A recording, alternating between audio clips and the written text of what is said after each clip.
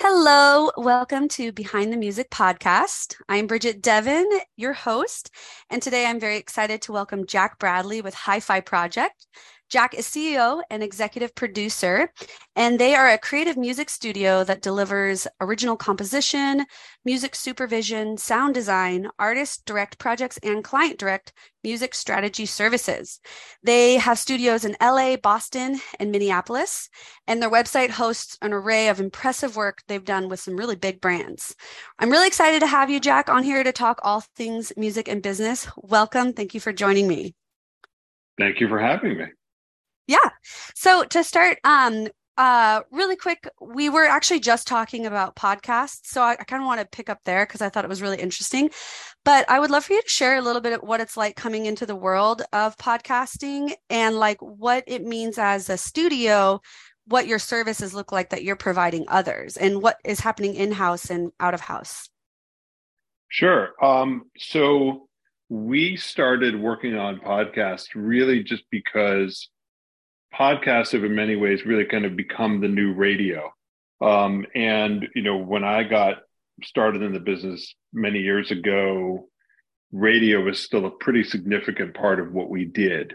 At the time, we were primarily focusing on just music for radio, TV, and now it's content and social media and everything else. But we felt that since we were adding capabilities as a company, that being able to handle podcasts felt like such a natural progression because you're really doing all of the same things. You know, the fact that it is called a podcast and that you put it out and you can pick which one you want to listen to and it's varying lengths and it's the same concept as making a radio commercial. It's just a lot longer. Yeah. So, what we did was for instance, we did a podcast with Microsoft and we just handled the engineering. So it was the recording and the mixing, the editing, all of the things that you put into a basic podcast. These were all things that we were already doing. Mm-hmm. The only thing that we kind of had to add to that capability was helping to manage talent and book sessions and manage timing and all that, that Yeah. stuff. But other than that, it was really kind of the same thing. And then we progressed and we ended up doing a podcast last year called Creative Life Lessons. And with that, Lyle, who created the podcast and came up with the concept, he knew all the people that he wanted to interview. He knew his own interview questions. He's a great host. So we were really just an audio technical resource for him. So he came to us and said, here's what I want to do. And he booked the talent. And we'd show up and record everything. We'd edit everything. We'd transcribe everything. We'd work with him to find what he wanted. And then we'd add in the music. We'd mix it, make it sound really good, make sure everybody's levels are the same. And we were done. So That's it awesome. just felt like a very natural progression from where we were to add that capability in. Do you see more of that coming down the pike for your company? Because that was one of the things I was wondering, are you bringing people into the studio to do the podcast? But it sounds like you're offering mobile sound services as well. It's, thanks to the pandemic, it is such an incredibly remote driven world right now. I mean, honestly, even for what I call the audio post side of things for us, so it's record, mix, sound design for clients. It is about 90% remote because talent, the voiceover talent out there, they caught on, thankfully, very quickly. They all set themselves up with home studios. So they're all at home now.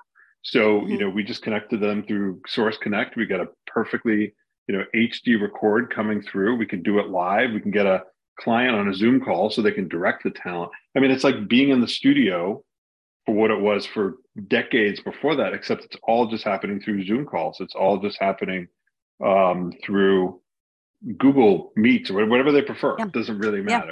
matter.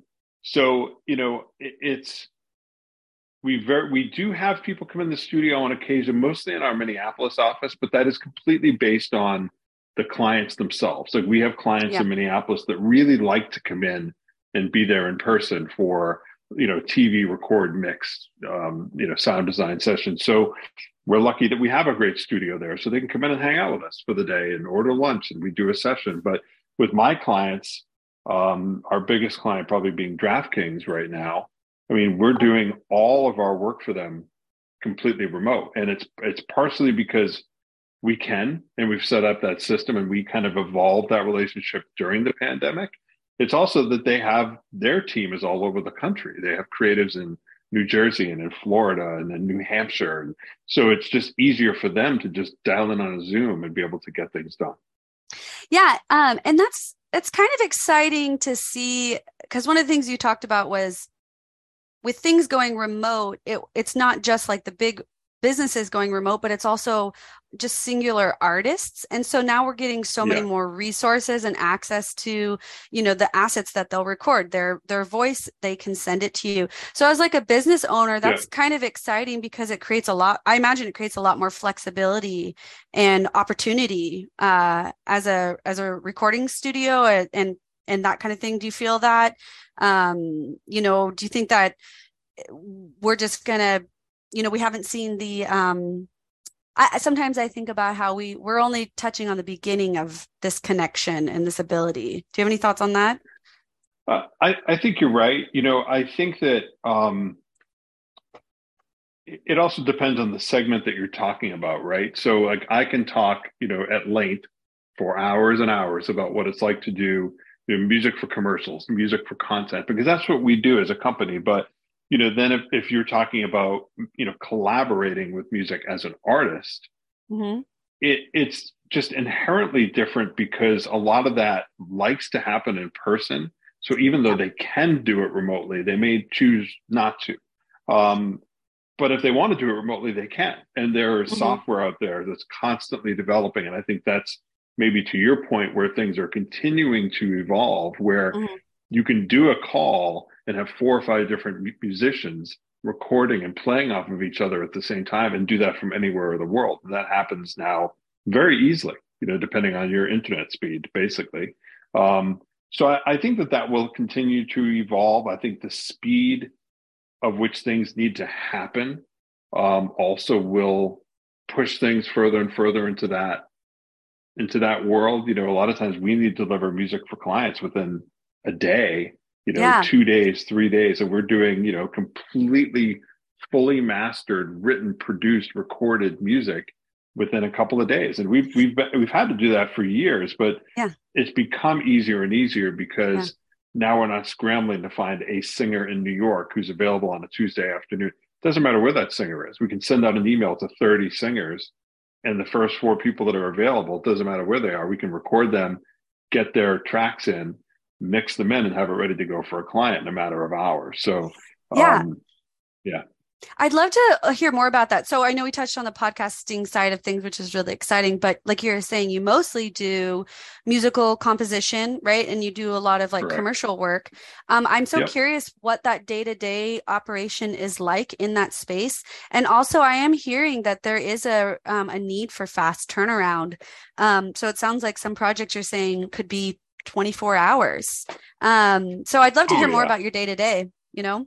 Sure. I think, it's important to say, just to kind of, I think, tie a bow on the turnaround thing. I think it's really been interesting for me because I've been doing this now for 17 years and specifically doing music for content. And what I've found is that for the first 7 to 10 years of that, it really was a very creation mindset. It was, we get a brief from a client, we'd make stuff, they beat it up, we'd go back and forth, revise it, and get it to be just what they wanted. And I am sure that part of this is because of the massive onset of streaming music, Mm, because of the people that are actually making the work, the creatives, the producers, the content creators. Um, it's really changed into much more of a curation mindset as opposed to a creation mindset. A lot of people just want to search.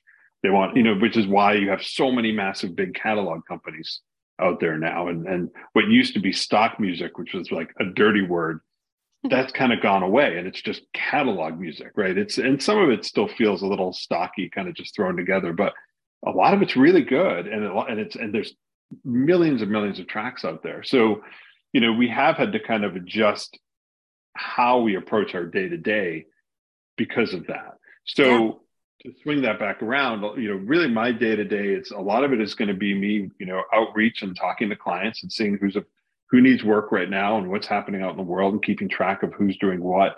And then when a job comes in, whether that's direct to brand or from an ad agency or from a production company, wherever it comes from, it's really just a matter of, okay, how quickly do you need it? How specific are you with your brief of what you need? And then, of course, what is the usage and the term, which is very common anyway, like, because that helps me determine a budget and a sense of, what a priority of this job might be. And if it's a really, really fast turnaround, then I will probably lean a little bit more on my internal catalog of original music because Mhm. it's happening so fast. It's going to be very Yeah. quick for me. In a half an hour, I can be like, here's 10 tracks that are great that we have on hand. But I couldn't make those in a half an hour. So at least, but it gives us a place to start. Hmm. And then depending on if it truly needs to be something original and custom or arranged, we might take a day or 2 days or 3 days and arrange that to spec. If I have picture, if I have a video, it's going to change things too, because then I have to score it to the picture, make it Mm. really work with the story. If I don't have picture, a lot of times we're just writing to a concept like a reference track or a feeling that the client wants, and then we revise it later once we get the picture. I mean, every day is completely different because Yeah. I might, everything I just said happens, but they want a hip hop track. Okay, great. Well, I'm doing hip Yeah. hop, but then the next day it comes in and they need a heavy metal track, and the next day they Yeah. need, a cinematic track. So, and that will change how I approach it, how I think about it. We happen to have three staff composers that work for Hi-Fi as employees, which I feel very, very lucky to have three people that are exclusive to us. So they work on pretty much everything. But then depending on what comes in the door, I'm going to bring in outside talent and artists to work with me that fill that gap. So more hip hop people or more orchestral people or whatever it might be. Um, a lot of it is just moving parts. It's Yeah. getting tracks in, listening, giving creative direction, getting tracks back again, putting it to picture. A new picture comes in from the client. It's a constantly moving process. So, Yeah. you know, but that's about the quickest way I can give you my day to day. Yeah. It's funny. So what I'm hearing is that, you're probably never bored because there's always something new going on and like, something with a lot of different moving pieces that you have to bring together into something cohesive. I'm relating to that just in the sense with this podcast. It just every conversation is brand new and it's such a creative, journey chatting with people. And I'm finding that like having project oriented work is I really like that. And I'm wondering for you as the business owner, is that what you thought when you started your business? Like, did you know like that you would be managing all these unique projects or because I didn't ask you necessarily originally like what got your company started? What was your journey into starting Hi-Fi Project?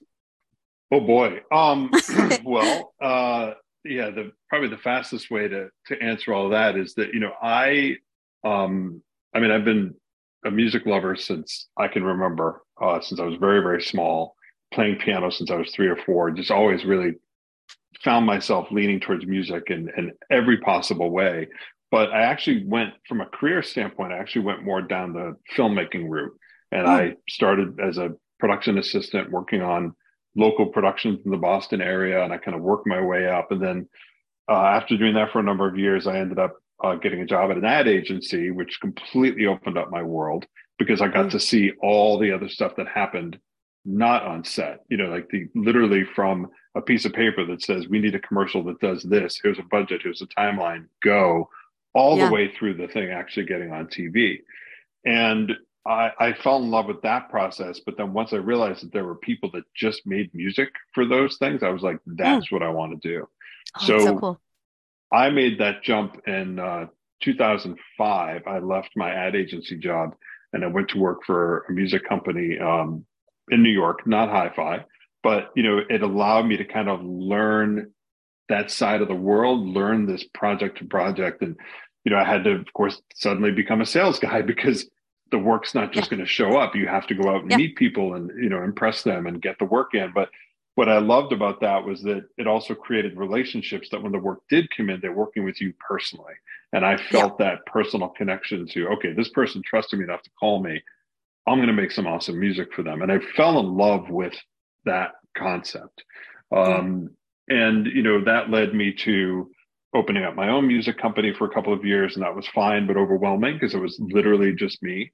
Mhm. And then it was 2010 that actually the two partners who opened Hi-Fi Project before I was even involved, they brought me in as the third partner to kind of help bring the East Coast together and help build the company.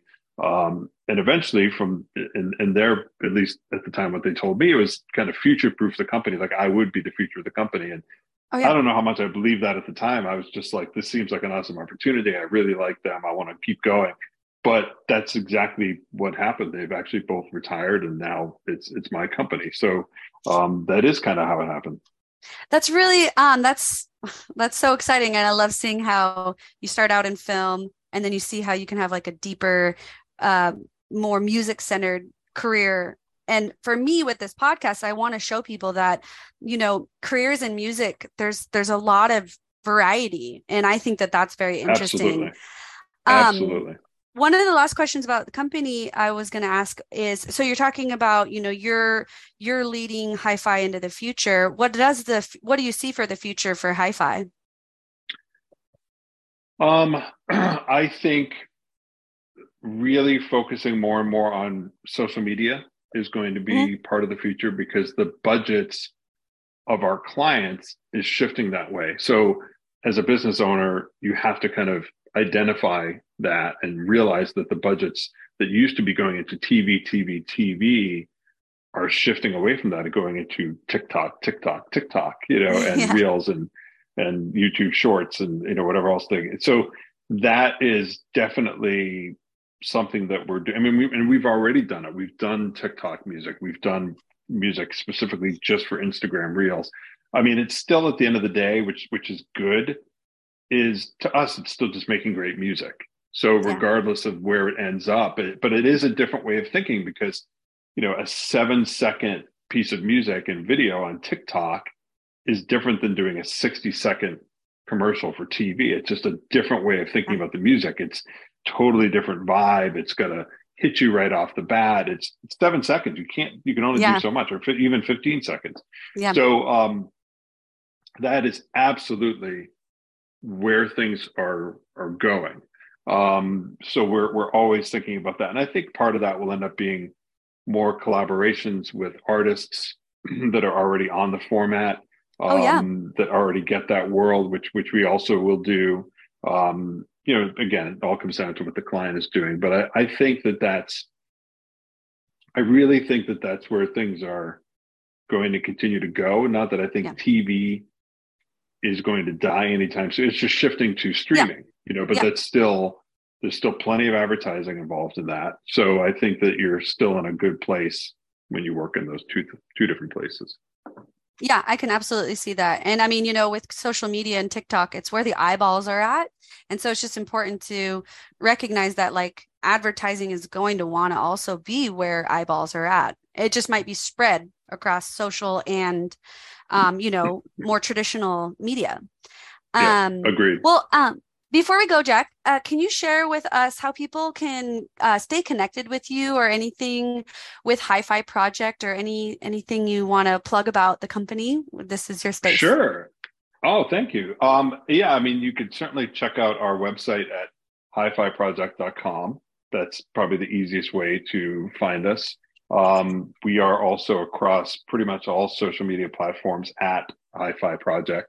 Um, and people can honestly feel free to reach out to me directly if they want at Jack at hifiproject.com. I mean, as much as I kind of trying to steer and run the company, I'm still very, very involved in the day to day. I still do a ton of work with my clients, and I still love what I do. So Yeah. find us on any of those places, and we love to help people solve their musical problems. Oh, I love that. That's fantastic. Well, Jack, thank you so much for being my guest. This was a pleasure talking to you and learning about what Hi-Fi is doing and what it's like working in this space. I really appreciate your time and just want to say a big thank you. Thank you.